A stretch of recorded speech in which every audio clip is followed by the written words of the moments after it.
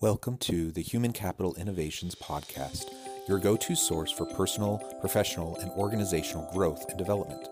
We hope you tune in often for all things people management, organizational development and change, organizational leadership, and social impact related.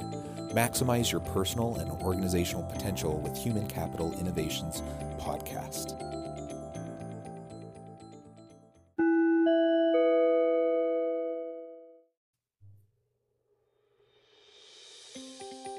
Welcome to the Human Capital Innovations Podcast. In this HCI podcast episode, I talk with Dr. Eric Russell as we continue our weekly servant leadership discussions and we explore the power of persuasion.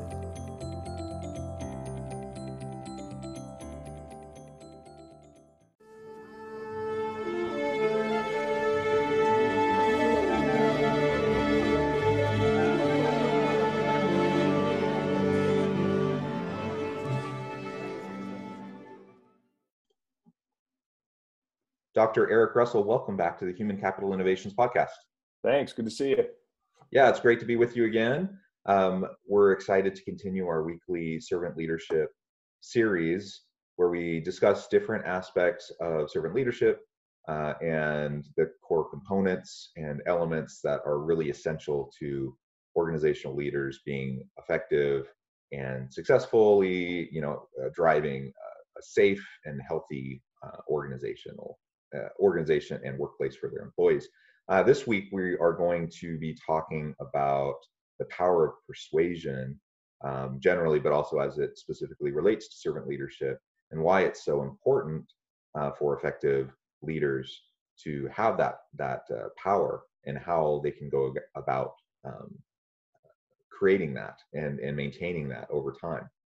For listeners who may not have had a chance to listen to previous episodes in this series, I encourage you to go back and take a look, listen to those previous episodes. We've talked about some really interesting topics, and you may recall that Dr. Eric Russell is an associate professor of emergency services at Utah Valley University and is an HCI research associate.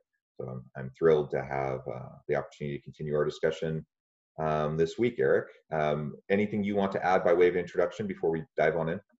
No, I'm ready to get this one going. This is such an interesting topic. Great. So how would you describe the power of persuasion, and why do you feel it's important? So there's different ways that you can get people to do something.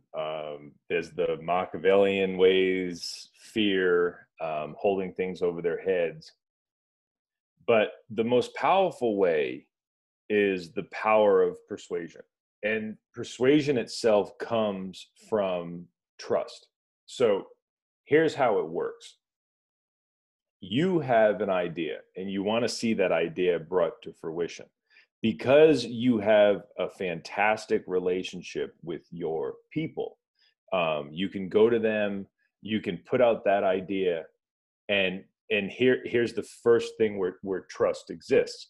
As you're putting out that idea to your people trust in you, and they trust in your ability to conceptualize. They trust in your foresight because you've earned that from them over time. So when you come in with this idea, they want to grab onto it and they want to run with it because they know that deep in your heart, you have the best interest of them and the organization at hand. So that is where persuasion becomes the easiest way to lead people. It is they trust in you, they believe in what you have to say, and they want to carry out whatever your vision is and bring it into reality. And as leader, it's not easy to do because it's based on character, it's based on behavior, all this kind of stuff. But once you can establish that type of a relationship with your followers, your life is on easy street to get people to want to do something. Because with persuasion, it becomes that your followers feel that it's almost like it's their own idea. They buy into it automatically. You don't have to sit there and constantly try to sell them something. The idea, because of who you are as a servant leader, the idea sells itself. Yeah, I think that's right. And I think it's useful perhaps to contrast healthy persuasion with other forms of influence. Mm. Um, because there's lots of ways to get people to do stuff. I often talk with students and with leaders about um, compliance versus commitment, right? Mm. It's easy to be a leader that uses fear and uses carrot and stick tactics to get compliance with what you want people to do, right? Especially fear.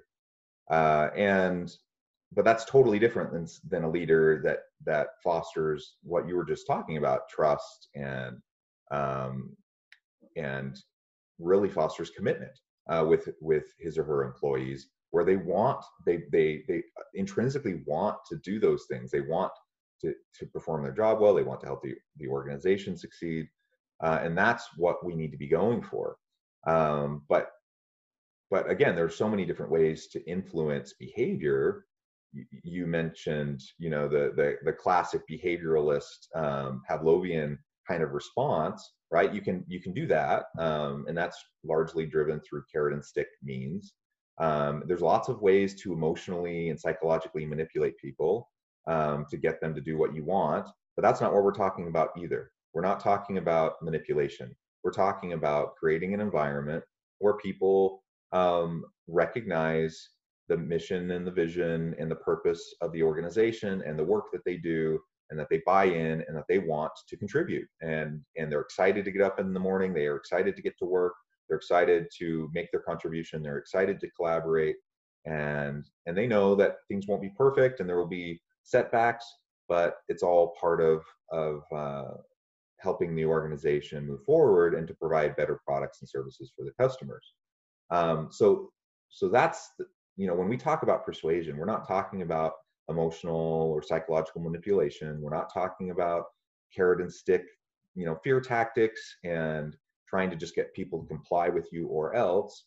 We're talking about actually persuading. Where you make a good argument, you help people understand the why behind what you're asking them to do, and when they understand the why, then they can move forward in a positive way. Yes. And not just that, I like how you said that. And it's not just understand the why, it's believe in it. The power of persuasion. Your life is so easy because your people, even though they'll question things along the way because they want to make whatever it is right and strong and good, your persuasion persuasion makes it easy on you because your people actually believe in what you have to say. There's a great book called Influencer that's out there. It's taught in every business program. Um, it's recommended far and wide. I'm one of those people that will recommend the book. But influence, at the heart of influence is credibility and trust, right? And so if you have credibility and your people trust you because of it, when you come in with these ideas, they want to run with these things because of who you are. And so your influence becomes very, very, I don't know, it just becomes second nature because people trust in who you are.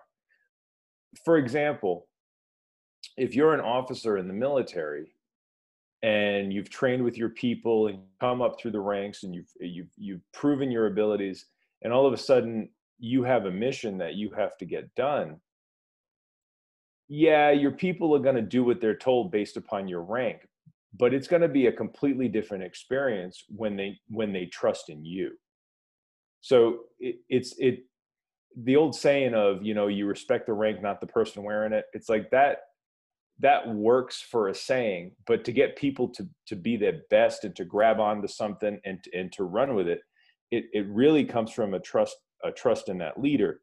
And so when that leader puts down a task, when they call out a mission, when they call out the play, it's just their character alone persuades people to want to do this, and it's not out of fear.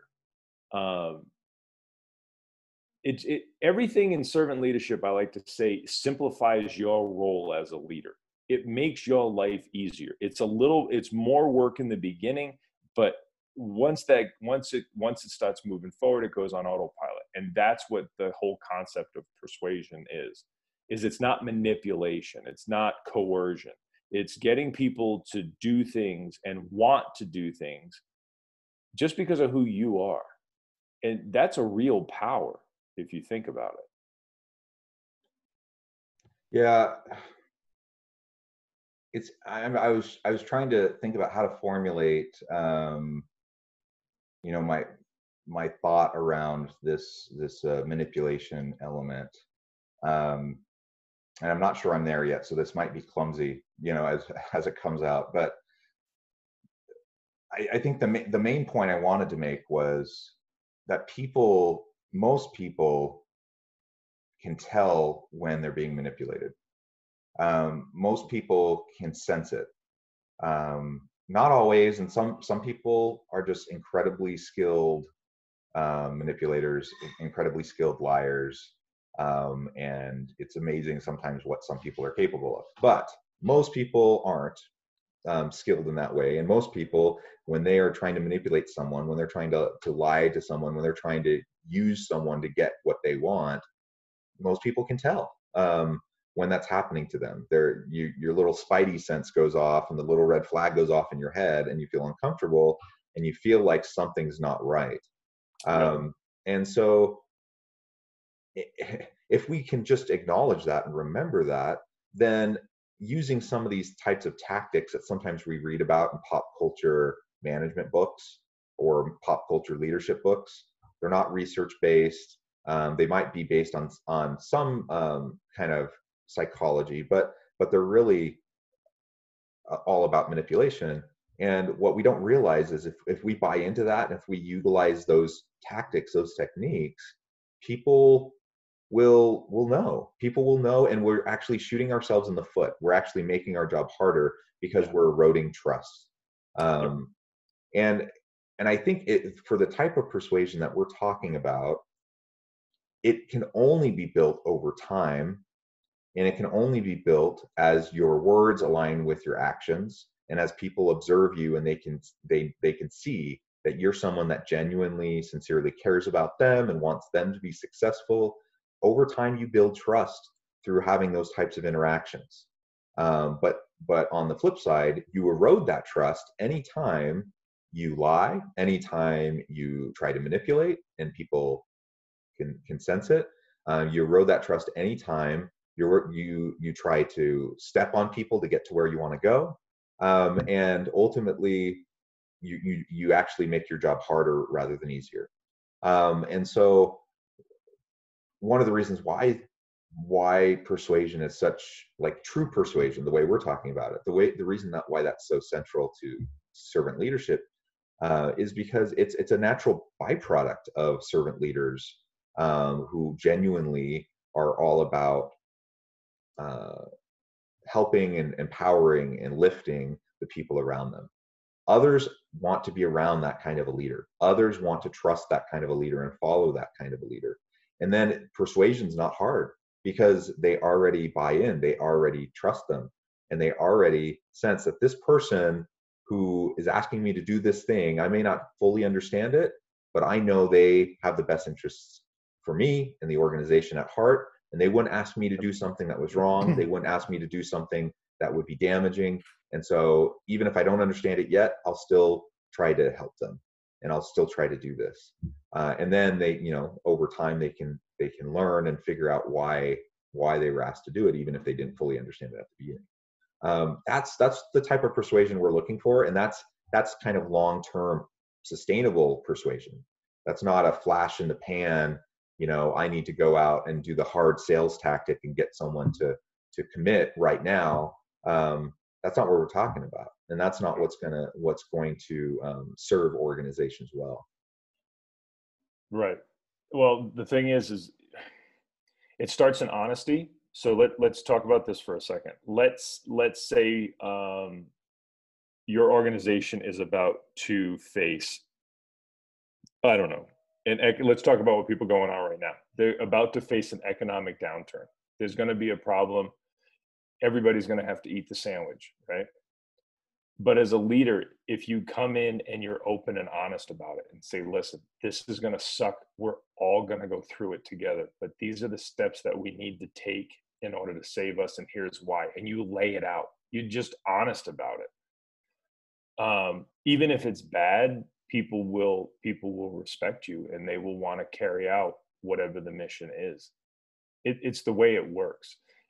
Companies that are secretive with their people, that underhanded manipulation, like if you walk in this economic downturn and you have an entire room full of people that believe that you're a manipulator, you're going to have a very hard time keeping that company afloat.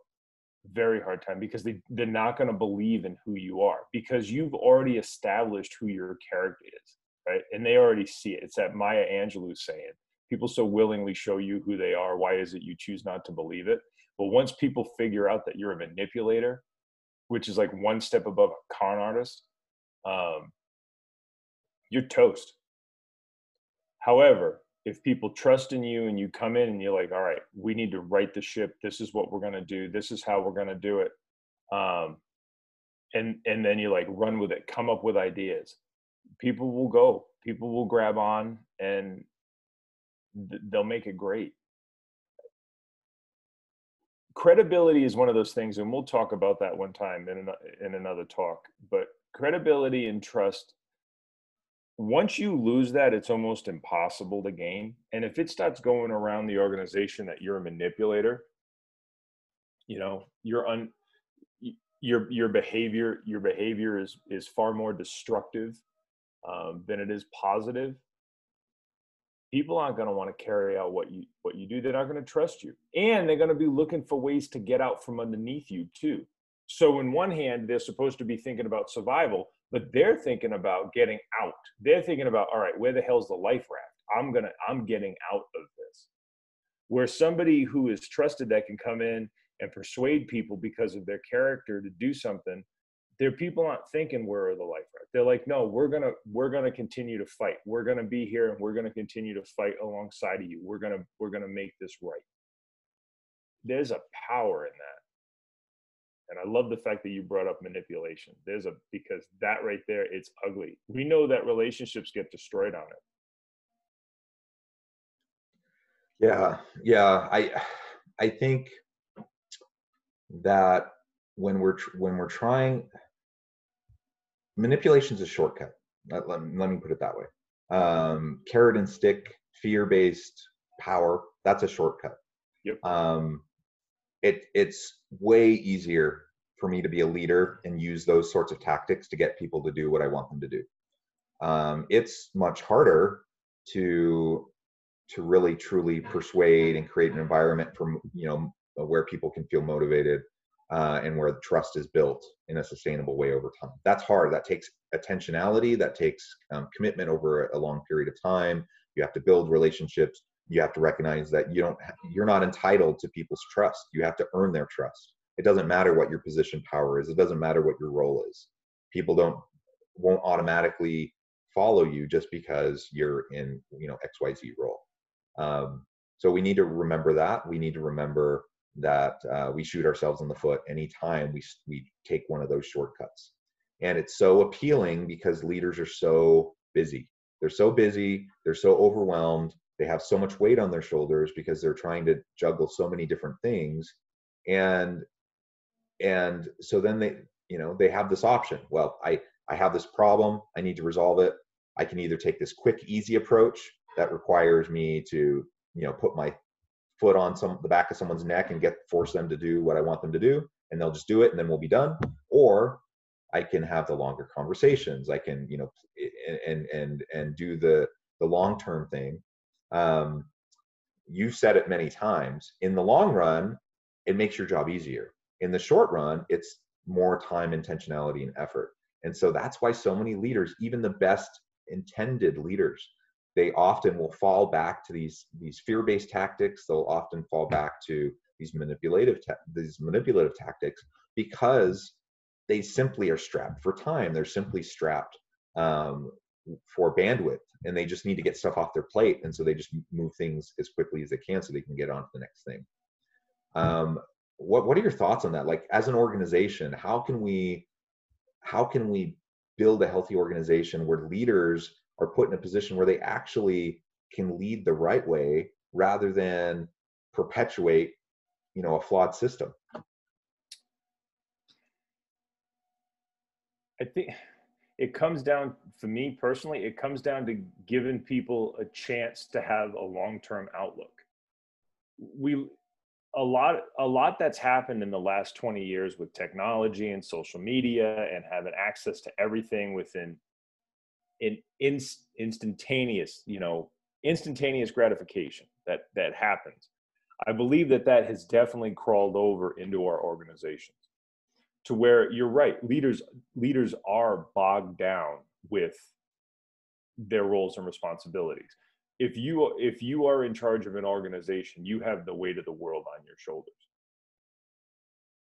But let's look at it from a health standpoint, okay? I like to use this example. If you say to somebody, hey, I'm going to go lose weight. I feel like I'm out of shape. I'm going to go lose weight. What do? Well, they'll start to just cut calories out of their diet. They'll eat some chicken breasts, maybe some broccoli, and they'll start going and doing cardio. Well, in the interim, you will lose weight. Like right off the bat, you're going to lose weight because you're not eating a lot of calories and you're basically starving yourself. You're not eating the fats that you need. And you're going on a walk, so your body's going to burn stuff, and maybe you're going to run a little bit and your body will burn some more calories off. Well, between 95 and 99% of the people who try to lose weight that way and become healthy that way will not only gain all of the weight back, but they'll also gain anywhere from 15 to 25% more weight within 36 months, right? So instead, it's you develop a change of a lifestyle, the way that you eat, the way that you exercise. You're going to get into the gym, get in the kettlebells, build the lean muscle, because it's the only way to actually keep weight off. You're going to cut grains and sugar out of your diet because they've poisoned you, and you change your lifestyle. And then all of a sudden, 36 months from now, chances are you're going to be a lean, mean fighting machine. And you're going to be able, because you sustained, you changed. But it's harder that way. It takes longer to do something like that. It's not instant gratification. And that's what we've done with leaders, because number one, we've bogged them down. Being a manager is a ton of work. And so they need that instant thing to happen right now, even though it's not an emergency, because they have so much on their plate.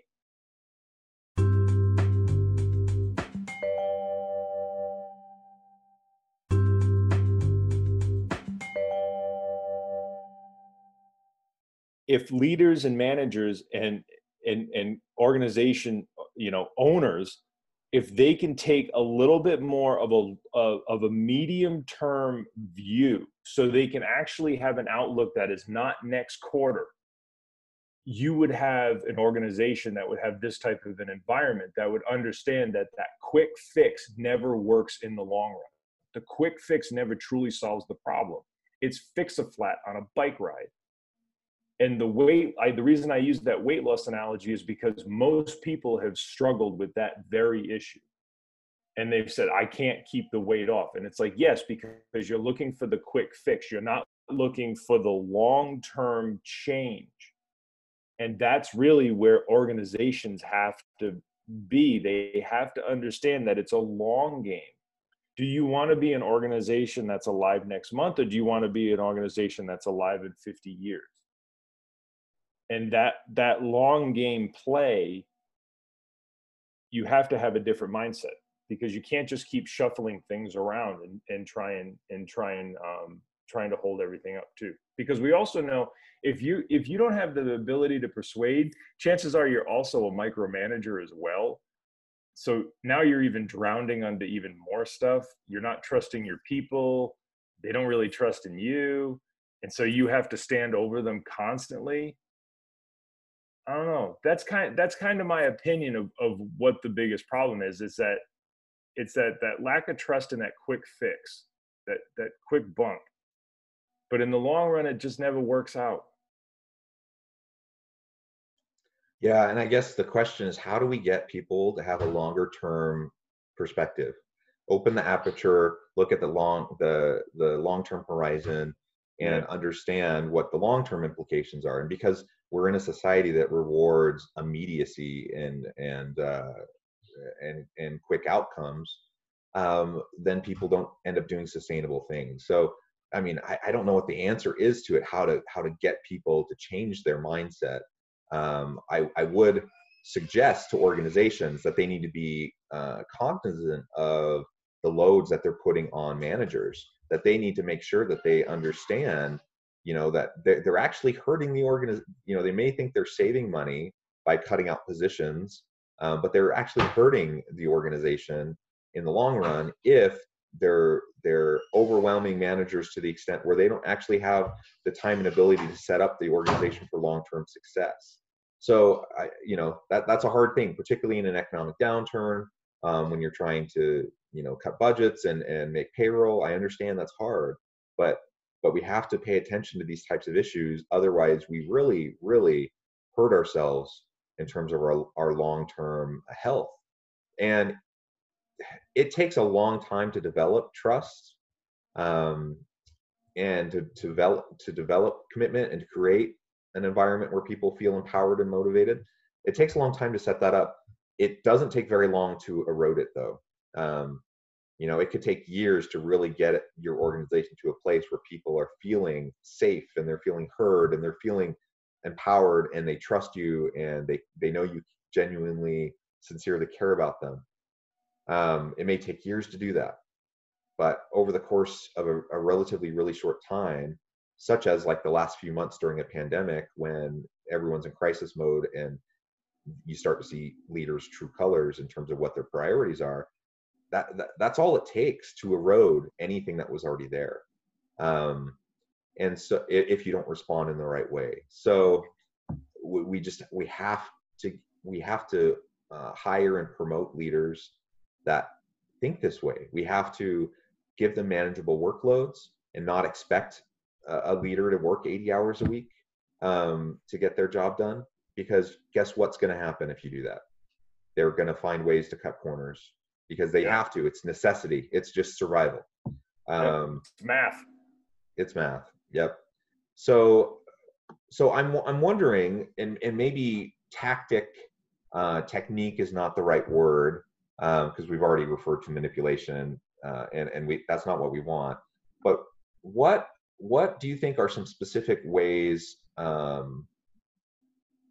that leaders can right now start the process of developing their persuasive power? Understanding, of course, we want to build trust over time. It's a long-term, it's playing the long game, right? It's long-term sustainability of relationships. But what are some practical things that leaders can do right now today to start the process to get to right the ship and to get themselves put the right foot forward to make sure that they're now starting to lead in this way to really truly develop power of persuasion?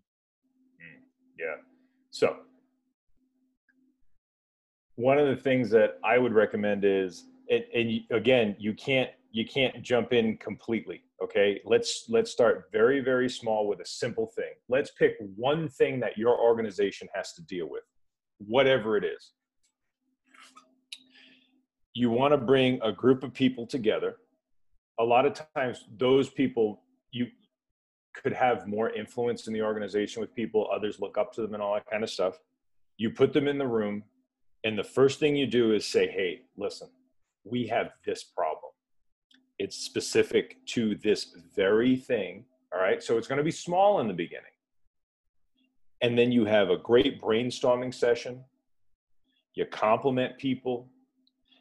You get their ideas, and then you work with them to put together basically a task list that you want to bring whatever this is to fruition. Now remember, this is just an exercise. As the leader, you have to understand you're not curing cancer with this. You're just trying to figure out the best way to have the supply closet done. Okay? You start small. When all of those people in that room understand the why, okay, so why do we need this? Well, we had the local fire department here that was doing an inspection. We have to change this over.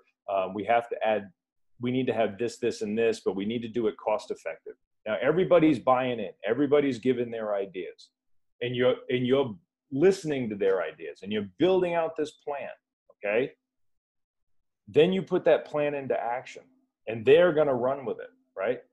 Because they were also a part of it. So they understand what the idea is. The idea is, hey, listen, the officials from whatever who can shut us down said that we have this issue, but we need to come up with a better way of doing things. But I trust you to come to the table and let's brainstorm these ideas. And then we're going to walk out of here and run with it. And now what you've did with those people is you've made the idea theirs, that is the cornerstone of the ability to persuade, is you make people believe, not through manipulation, but through bringing them to the table, that they are a part of the decision-making process, that they have ownership in this. And so you now have started with this one simple task, this one simple thing.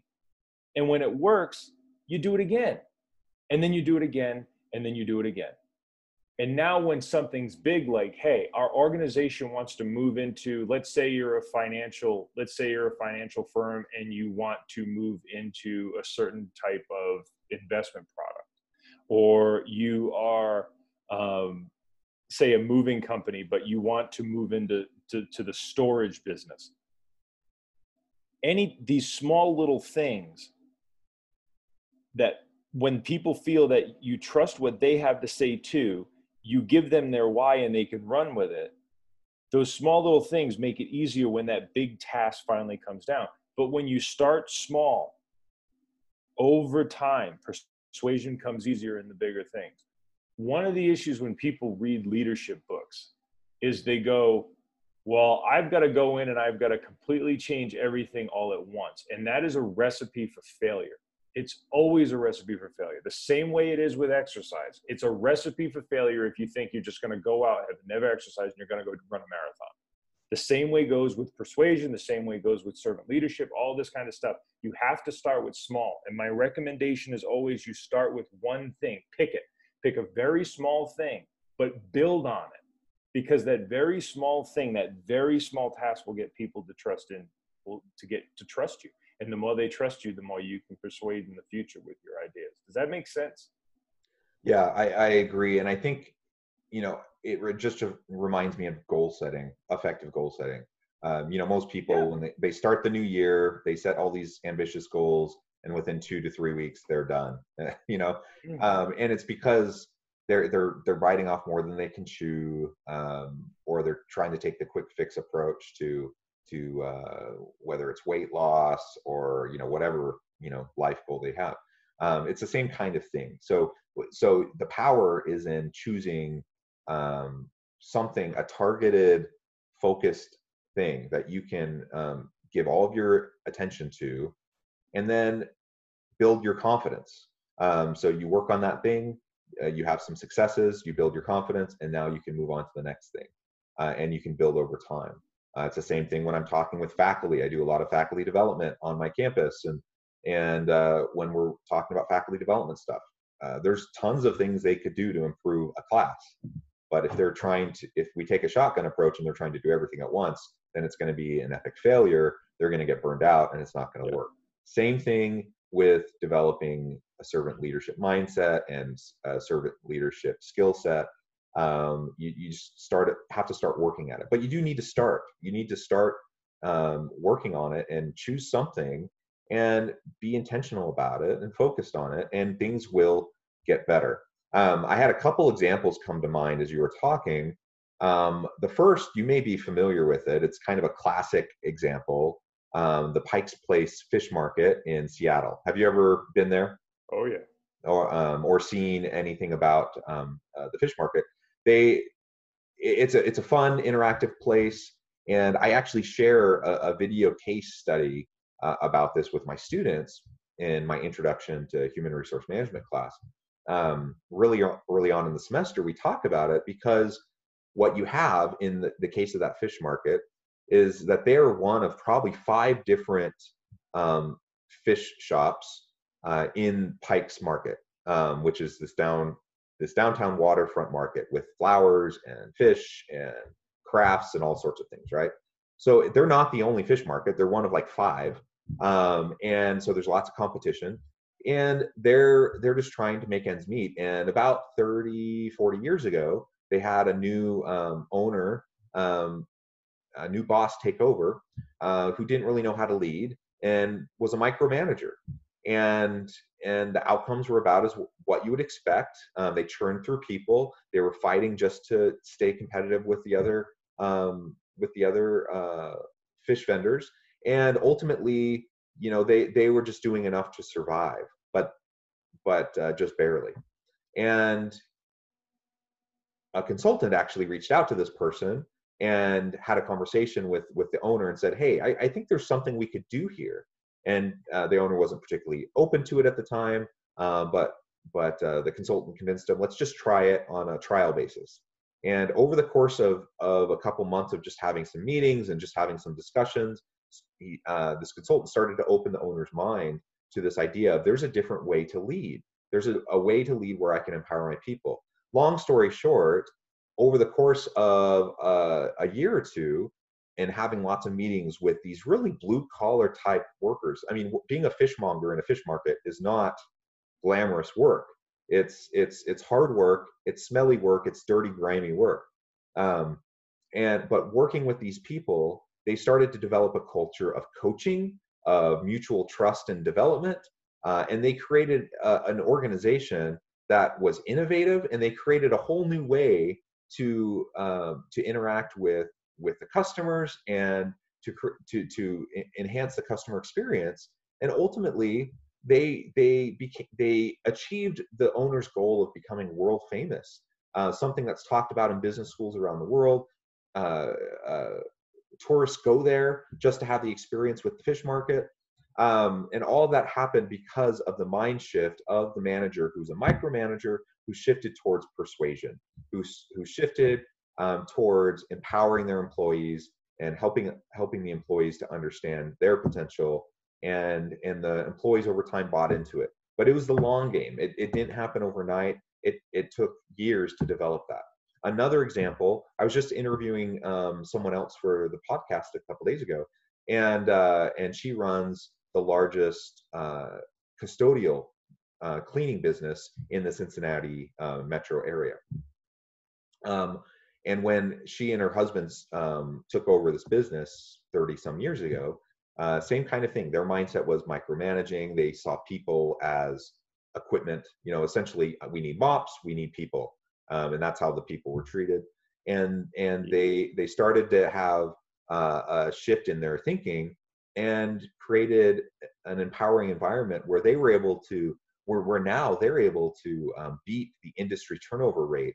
They have like 80% lower turnover than the industry rate, because everyone wants to work for them. They pay a living wage. They have benefits. They value their people. They help them with things that they need help with. They see them as a whole person. When you do those things, guess what? People get committed, and they're not hard to persuade.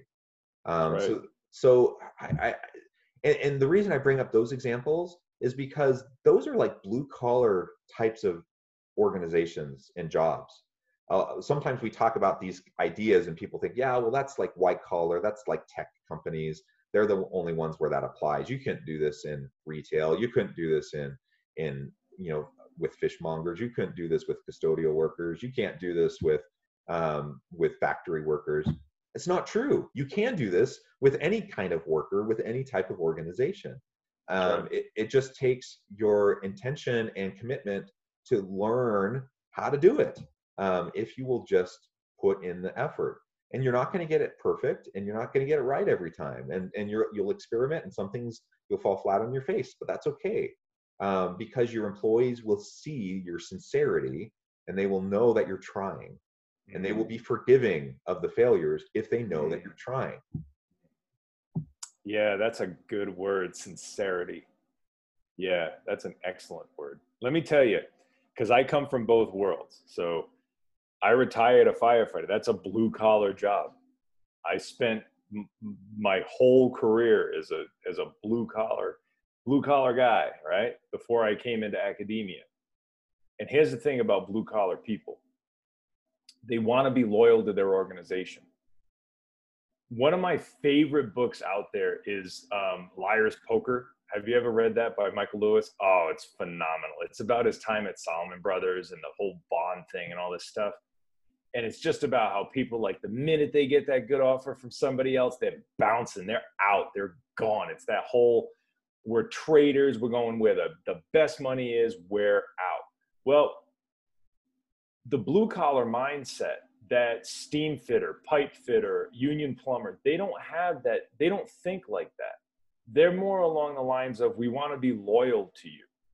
All we want is to have loyalty back to us. Firefighters are that way. Police officers are that way.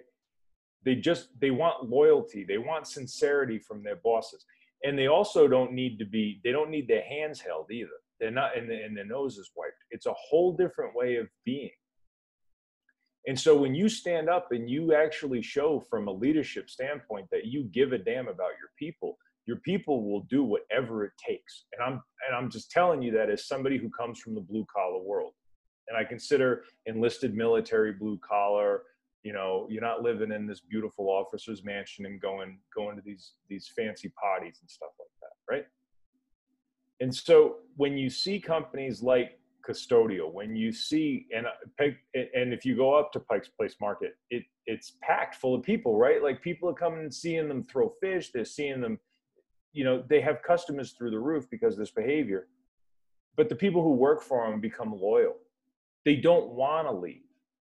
That's why you see in the Rust Belts of the United States so much despair, because those people were loyal and they gave everything that they had to those factories, and those jobs mattered to them, and the success of those factories mattered to them, and they rode for their brand, and they were proud of it. They were proud workers, proud people, and they weren't looking for the next thing. They were proud. And so if you're a good boss and you can persuade people to take on stuff because they know that you have their best interest in mind, man, your life is on easy street. And now all of a sudden you have an entire workforce of people that are willing to take a bullet for you.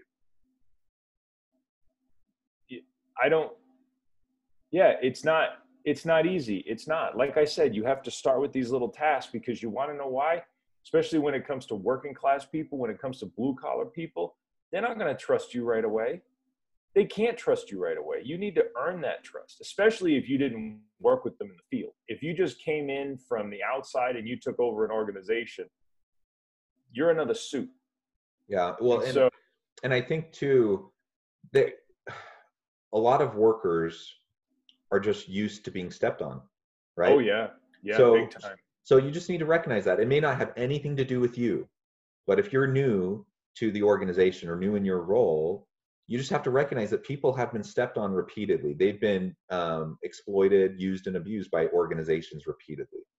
And so it takes time to help build trust, so they recognize that, hey, you actually are someone that they can count on, who will stand up for them when the organization comes after you, for example. You just have to be aware of that, because it's the reality. And you have to meet people where they're at to develop trust. Oh yeah, you know what? That's well said. You have to meet people where they're at to develop trust. That's the whole empathy thing. That's the humility thing.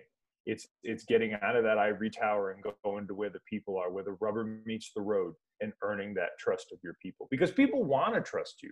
Most people don't walk through life completely jaded and negative.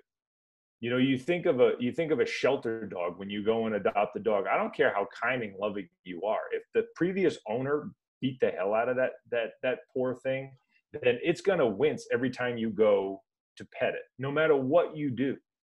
And like you said, you might not have caused the damage in the beginning, but you have to understand that people have been damaged in these organizations. But when you humbly step forward and you develop that trust with people, when it comes time to have to persuade in order to that direction that you need to go, they'll totally carry the water. They will. And they will be as loyal as the day is long. And they're not going to look at jumping ship on you either, because you had that, I don't know, You had that real character. You became that person that you've always wanted to work for. And that's really what servant leadership is about. It's about becoming the individual that you yourself always desired to work for. Well said. Well said. Well, Eric, time has flown. It's been a really fun discussion. I Wow, it think has. I think there's a lot more that we could discuss around, the intersecting and overlapping issues of persuasion and trust and power and servant leadership. But I think this will have to do for today. Um, as we close, I just want to encourage listeners again to go back and listen to our previous episodes in the servant leadership series, and I hope that you'll take one thing, just choose one thing from what we said today, and think about how you can apply it into your workplace right now. If you can do that and just make that a habit, of trying to take that one thing, I think you'll start to see a measurable improvement in how you relate to your employees and how you lead. Eric, before we end, any final words that you want to say? No, I liked how you finished. That was good. That was good. Okay. Well, thank you so much. It's a pleasure talking to you again. We'll do this again next week. And until then, I hope everyone is healthy and safe and that you have a great week.